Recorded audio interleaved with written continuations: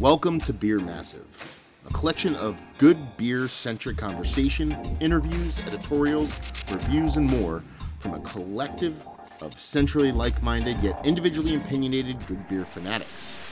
From podcasts born in the present, or from our massive library of brewer interviews from years past, we hope you enjoy what you hear. If you do enjoy what you hear, please subscribe. Feel free to reach out to us on social media, Facebook, Twitter, Instagram on tap, at Massive Beers, or email us individually at massivebeers@gmail.com. Let's do something a bit different. I used to have a radio show about beer, and I got to do a little bit of opinion-based stuff on there, too, and I kind of missed that format, and figured to just kind of bring that back, kind of just pick at topics. Pick it, ramble on for a bit. I'm going to do loose preparation on it. I'm not going to say I'm going to go into a blind, but do a little bit of loose prep for it. But again, it's just me skimming the internet just to try to get my thoughts together. That's pretty much it. I'm going to shoot through from the hip, which they typically do. So I might miss some points. I might be a little factually incorrect, but it's basically opinion-based shit anyway. So, yeah, take that for what it's worth. So, anyway, first week, what are we going to do? I had a couple different things. We're going to cover, I have a bunch of subjects written down. I want to go over manufactured rarity. That's a big one. I'm going to probably cover that one next. We're going to go over, ingredients in beer and what we really know, shit like that. And, you know what I mean? The golden age of beer, which I actually think we're in right now. And a bunch of different things. But I figured I'd start off with what everybody pretty much starts off with. So call me whatever about that, and that is IPAs. I'm not going to cover, some people, think about, is it the downfall, or is it IPAs destroying beer? I'm not going to do that angle. That angle's been beaten to a pulp by 19 billion different people. A lot of different, which one's best, New England IPA style. I'm not going to go that. What I'm going to talk about is my thoughts about why IPAs rule the roost. You know what I mean? And what is going on with them, where I think that it's like a lot of people miss the mark. So, cut to the chase. First off, IPAs. Why are they so freaking popular? I think it's very, very, very simple. It's a twofold thing for me. One, fast, quick, easy. I think beer, like I just mentioned earlier, I think we're actually right now in the golden age of beer. I don't think beer's ever been as popular as far as feverish kind of love for beer than it is right now. And I believe when this all happened originally, I would say probably when people really started to freak out about beer about 5 years ago or so, maybe 7 years ago. I mean, really freak out. I think there was brewers were like, okay, we need to figure out what we're doing here. We need to push a beer that helps us. And I think IPA was a logical choice for that, because of the turnover on it. You know what I mean? Not necessarily, I'm gonna toss out words like quick and cheap. I'm not gonna, beer is as good as you make it with great ingredients. So take that for, with a grain of salt. But it's one of the quickest and cheapest with impact beers that you can actually brew. You know what I mean? You throw your, a Kolsch out the window, or a Pilsner out the window, or something like that you can turn around super quick. You're talking about an IPA, or a double IPA, or even just a base pale ale. You're talking about from the time you actually brew it to the time where you can serve it is a relatively small window. And, you know what I mean? Throw in the factor of hops kind of being in the mix, and being one of the things that we've been trained to feel that drop off so quick that we need to gobble it up. It was almost a perfect kind of marriage. So you're talking about back in the day, it was very difficult to kind of keep a brewery afloat, especially a new one. They wanted brewers definitely wanted to provide a beer that they know could be drank a lot of, and turned over really quick. So it was a conscious decision. A brewery wasn't, especially back in the day, wasn't going to sit there and be like, I'm going to start a brewery that just makes imperial stouts in barley wines. You know what I mean? Something that's going to tie up their system for ages, and it's going to sit around, and they're not going to be able to produce beer nearly as fast, and they won't have the capital or money to keep afloat and get through the lean years to get to the thick years. So I think it was a super conscious decision when beer was just about to explode to push the IPA, to push the pale ale, to push the double IPA, because it was like, okay, we can produce this thing that can have impact, can be very very visceral, and we'll get to that. That's the crux of the whole argument I think I'm bringing up here. And we can turn it over quick, and we can make a buck. Not necessarily like all breweries were just about making a buck. That's not what I'm trying to say, but it was definitely one of the kind of one of the more profitable ways to go. So I think they pushed the IPA for that reason. I think the IPA was pushed by a joint effort by a lot of these breweries to become the beer that everybody should like. You know, it's kind of like, why does everybody like IPAs? Well, I think we were told to like IPAs, so therefore we like them. Now, why do we actually like IPAs outside of that? Because you can't just tell somebody to like something and have them like it. You can be like, eat this piece of shit, you'll love it. No, it's not how it works. It has to be a combination of drink this, enough to where the person's like, wow, I really do like this, because it's a little bit of learning curve when it comes to IPAs. A lot of people aren't used to the kind of bitterness, because even in a lot of these New England style IPAs, even with how sweet they are, they do have that big bittering component. It takes a little bit of kind of training to get into that. Why do we actually like IPAs? More specifically, let's work our way up to the newer school kind of, Imperial double IPAs and things like that. Impact. Simple impact. When I talk about people just getting into beer, it's more like the past. I usually kind of put it right around the year 2010 is when I put the people, generic people, normies as I like to call them, getting into beer. Sure, there's a lot of people that were into beer way before that. I was into beer way before that. There's people into beer way before me, and there's people in beer after me that don't fall into, I guess you could say, the kind of corridor or whatever sandwich that I'm going to put them in. But you're talking about a simple flavor. You're talking about bitter. You know what I mean? And while it does take a little bit of time for people to get accustomed to that, it's not the bitter that it was kind of bashed by the original kind of macro brewers that are like, bitter beers suck or whatever. It's more of a proper bittering, especially with your West Coast IPA that kind of went out there. Even your East Coast IPAs that were like more fruit leaning instead of piney, they were bitter. They were more pithy and stuff like that. But it was a very singular note thing that a lot of people could wrap their brain around. This might come off very condescending and very fucking whatever, so take it for what it's worth. But with people getting into beer, combined with human nature, you want to present them with a flavor that doesn't take much. Doesn't take much to process. You give someone a very nuanced flavors when it comes to whatever it may be, whether it be food, whether it be, wine. And when it comes to beer, you give them very nuanced flavors. It might be just a little like, it just kind of tastes like nothing. Because, to really enjoy something like that, you kind of have to fuck with it for a while. You're just not going to pick up on those things. So, to throw hops out there and be like, okay, we're going to slap people across the face with these flavors, it's going to be so simple. They're just going to, might not like it at first, but there might be something curious about it for them, or they might just gravitate towards it immediately. It's going to be something easy to grasp onto. You don't have to be nuanced. You don't have to be, have this kind of uber refined palate. You're just like, there's a flavor. I like it.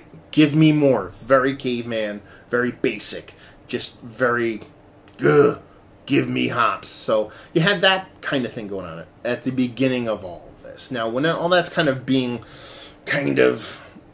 building, so people are getting into these IPAs, your Stones, your Pliny's, your Sierra Nevada beers, your those kind of new school or old school, new school, old school kind of IPAs that were just these bitter West Coast kind of IPAs, new school, East Coasty kind of IPAs that had this bitterness going on.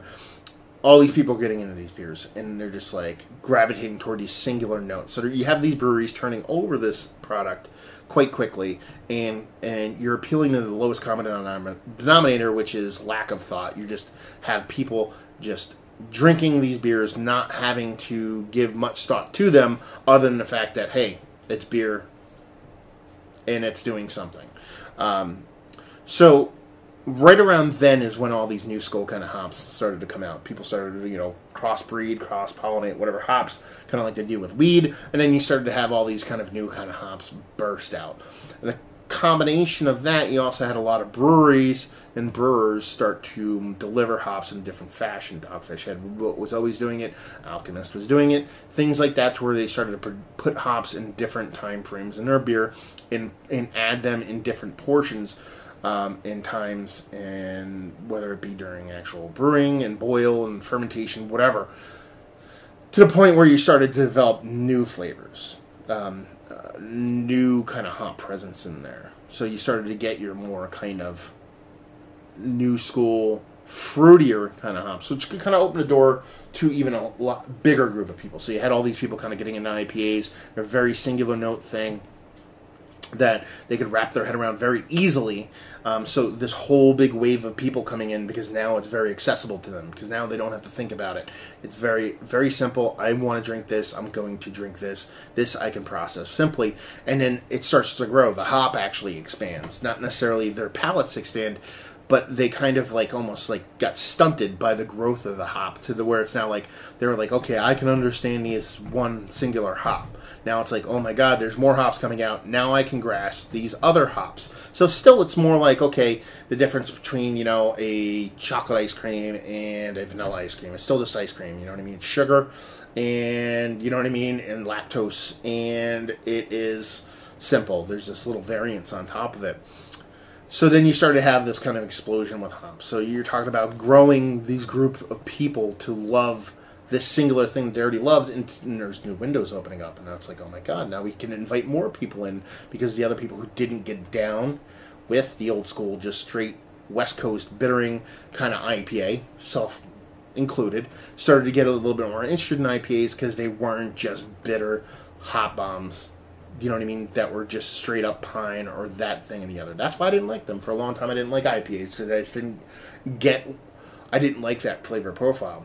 I do enjoy myself some New England style IPAs, some hazy IPAs, for a couple different reasons, and hops are definitely one of them, because they've kind of skewed to me. You know what I mean? Hops grew to like me, not me like them. Anyway, so then you have that kind of wave come along, where you start to get all these kind of new kind of hops, different ways to use the hops, different ways to kind of present them in there, whether it be from different time frames or dry hopping and things like that. And then your New England IPA kind of shows up on the scene. Your really hazy, turbid kind of, New England style IPA that started off, you know what I mean? It started off with just base, just extra kind of yeasties, Vermont-based yeast, English-based yeast, European-based yeast to kind of prop up those hops, to kind of let them sit there and coat your tongue and kind of present a more kind of flavor from hop profile. So again, now you're taking the ice cream and you are deep frying it, or you're caramelizing it. So you're taking still the base flavor that everybody fucking loves, that is singular, that they can wrap their head around, because there's really not much nuance going on, and kind of elevate that singular thing. So, drink time. Talking a lot. So then you start elevating that portion of the show to where now, think about it this way. It's like imagine if you made like an iced tea or a milk, chocolate milk. And the reason why chocolate milk works better in water, better in milk than it does in water, because milk is more creamier. That's part of it, but it's also denser. There's more suspension to it. You know what I mean? It props up that chocolate. It's soluble and it props it up, and that's kind of how the whole New England IPA thing works. If you want to work on that kind of basis, you know what I mean? If you were to actually put iced tea mix in some kind of if you put some kind of non-tasteable flour in there and then prop that iced tea mix up, it would be so much more intense. So you're kind of just coating your tongue more with more of those kind of flavors and kind of throwing it up there. Combination of the yeast bring a little bit of flavor, maybe, things like that. Then you start to have even more robust flavors on top of what the hops are being delivered. So you end up having this flavor that was, I wouldn't say singular, or more skewed to one portion of the show, which was bittering. And even if it was sweet, it was still bittering. and kind of open up to where you're starting to get more, not just bitter and piney, you're starting to get more fruit flavors, and every day a new hop comes out, and then you're starting to use it in different ways. You're like, holy shit, this tastes like grapefruit, yada, yada, yada. Now roll into today. You have those same groups of people, new waves coming in the door, their friends introducing them to other beers, and you have brewers kind of double down, and this is kind of where beers are kind of jumping the shark for me, derailing the shit out of themselves now. And it's been going on for a bit now, and people just choose not to fucking deal with it, which is just how sweet IPAs and double IPAs and pale ales have gotten as of late is fucking ridiculous. So they take, they drive this bittering up, this hopping up to the point where the hops are out of control. And what they're doing is they're jacking up these beers, not just using malt, but using like easily digestible sugars to kind of bump ABV and then kind of bump a little bit of mouthfeel maybe, and bump a little bit of kind of that feel of the beer. Because, sugars in beer typically, when you use them, you add sugar to beer, you're not necessarily making the beer sweeter. What you're doing is you're adding fuel to the yeast, so it kind of ends up becoming more drier, if anything. And you can kind of prop up those hops and making it a bit more kind of what's the word? Robust. But I'm going to say it seems, because I don't know the inner workings of a lot of these breweries. So for what they do, they're their own trade secrets. But damn well, if I wouldn't bet my left testicle, almost all these brewers are absolutely, without a doubt, going out of their way to add too much digestible sugars to their beers, to where they're purposely leaning over residual sugars, to where they actually are sweetening their beers now. So what you're doing now is you're getting these super bitter, crazy bitter beers with so much hops in them that now don't taste super bitter because there's so much sugar in these. They're so sweet that's where you're getting your juice bombs. That's where you're getting your super juicy beers. You're basically drinking sugar water with a bunch of dry hopping in it. And it's kind of, on its most basic level, fucking genius. Because what you're doing is you're giving the human body super sweetness and super bitterness. You're giving them a roller coaster ride in their mouth without them even knowing. A lot of times, and people be like, "Oh, it's kind of sweet. It's not that sweet." No, these beers are fucking insanely fucking sweet. Perceptionally, you're not really picking it up, but your tongue and your body is way fucking smarter than your actual brain. You know what I mean? In this sense, in that it's actually like, holy shit, these things are so fucking sweet, yet they are so fucking bitter. This is tearing me in both directions. Your body, it's literally like almost like a crack cocaine version of a beer. So when people sit here, which is the cusp of the question which I originally posed, why IPAs? That's why. It's not a combination of one thing. IPAs are the best beer. It's not that. They could be for you. But why they're so big is, one, training. You know what I mean? IPAs were pushed by brewers because of marketing, because of turnaround, because of, that was the quickest and most impactful thing they could do, and turn around quick enough to make a buck. You know what I mean? Combine that with, the growth of the hop itself, to actually go from just not a singular note, but more basic kind of your old school hops to a new varietals that actually took a core of people and let them grow and kind of introduce their friends into all these different kind of beers. But at first, back in the day, you give it to somebody and be like, I don't like this. This is bitter. Now you can give that person and be like, I don't like that. This is bitter. Be like, oh, really? You don't like this one? Try this one. Be like, wow, that one's actually nice. It's more fruity or whatever. So there's more options within that singular flavor that's easy, again, to wrap your brain around. There's really not much thought process needed in that. And, broaching it out, kind of propping it up, putting it on steroids with a bit more kind of suspension with yeast and things like that, and whether it be even flour that some brewers use, which is not a big deal. Fucking wheat flour, oats, whatever, propping it up in different ways. It tastes good, tastes fucking good. I'm not bitching or moaning about that shit. I'm just saying different ways to kind of intensify the flavors. Then you combine that with the fucking bludgeoningly sweetness of these IPAs. It's just literally every iteration. It's like professional wrestling. And I'm not even a wrestler, and I know this. This is like every year as the guys get more athletic, bigger, stronger, faster, and more jacked up on every fucking human growth hormone till they become cartoon characters. And that's kind of what these beers are turning into. But it's also an easily perceptible flavor. You know what I mean? You're talking about getting somebody into beer, and if I say, here's a subtle 5% funky beer made with wild yeast that's pretty, you know what I mean, it's crazy, but the person drinks it and all they taste is dry chalkiness. Because, not necessarily to say, like, I know better than these people. You like what you like. Like what you fucking like, man. I don't give two fucks. But to give that person and put that side by side with, you know what I mean, something bigger, something a bit more robust that is easily detectable. Again, crack cocaine versus caffeine. You know what I mean? It's that kind of thing. Not necessarily saying caffeine is, you know what I mean, nuanced or whatnot, but that is the reason why IPAs are so big nowadays. The combination of brewers wanting them to be more, or not just brewers, I should say, people that own beer, because I think it also comes from, you know, the macro side of things also. You know, simplicity of perception when it comes to hop-forward beers. To really not have to think about it. To be like, it's in your face, it's garlic. You know what I mean? It's garlic, it's salt. It's really, you're not dealing with fucking upper-level nuance here. And then you throw in sweetness, and you're giving everybody what they typically love when it comes to flavors. You're giving them impact and turmoil. And that's why hops and IPAs rule the roost. Now, is that going to change? Let's get to that portion of the show. Do I think it's going to change? Yes. Do I think it's going to change in my lifetime? No.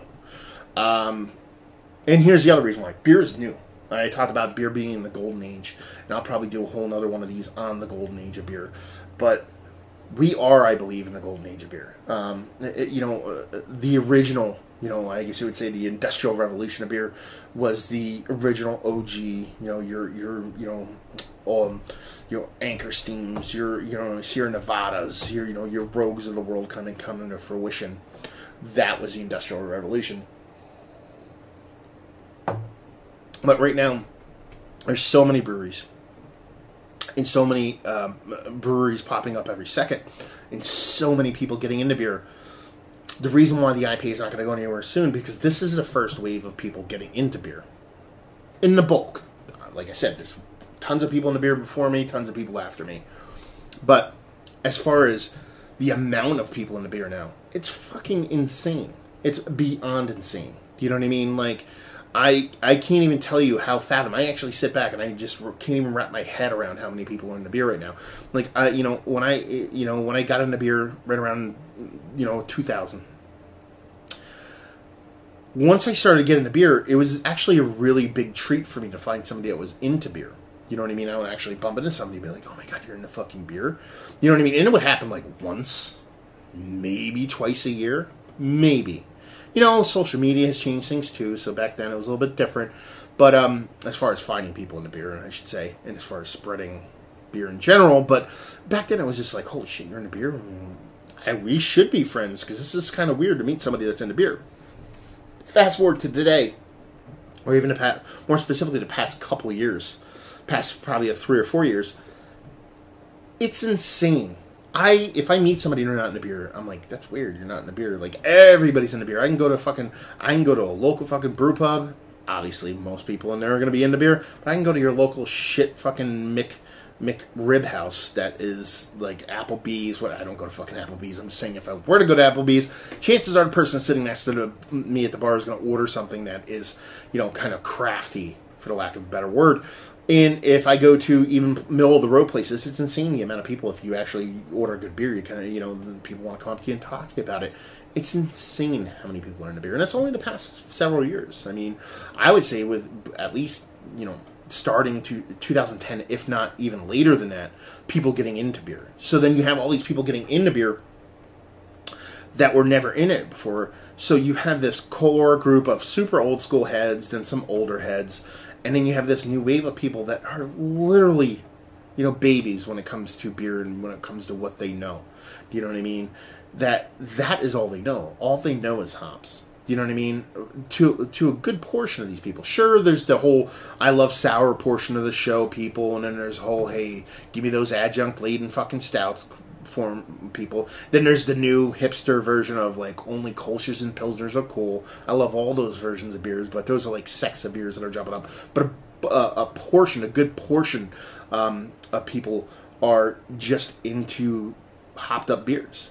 So you have all these people discovering these flavors. And these people when you give the person that's just in the hoppy beers long enough, they will branch out and they will start to change their flavor.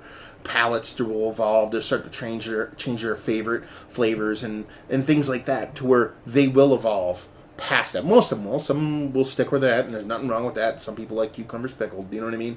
So, but you have these, I would say like 80% of the people in the beer right now are just into the singular flavor. They haven't had time to evolve past that. They haven't had time to kind of develop not even just the perception of how to taste things, but just the seeking curiosity to find out what's different.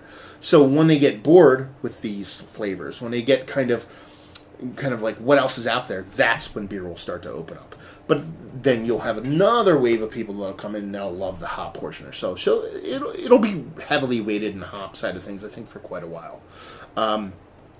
Until you have a few generations of hop lovers that have graduated further beyond that. And then you start to see an evening playing field. You start people are graduating to malt and yeast and sours and bacteria and things like that. And then you start to see a bit of leveling out. And it's eventually going to happen, but it's going to take a while. Like I said, I don't think that's going to happen in my lifetime. I think it's going to take a generation or two for that to actually happen. Not just generation of beer lovers, I mean actual generation of humans to get beyond that. So why are IPAs, again, to get to the beginning of the question, why are IPAs so big?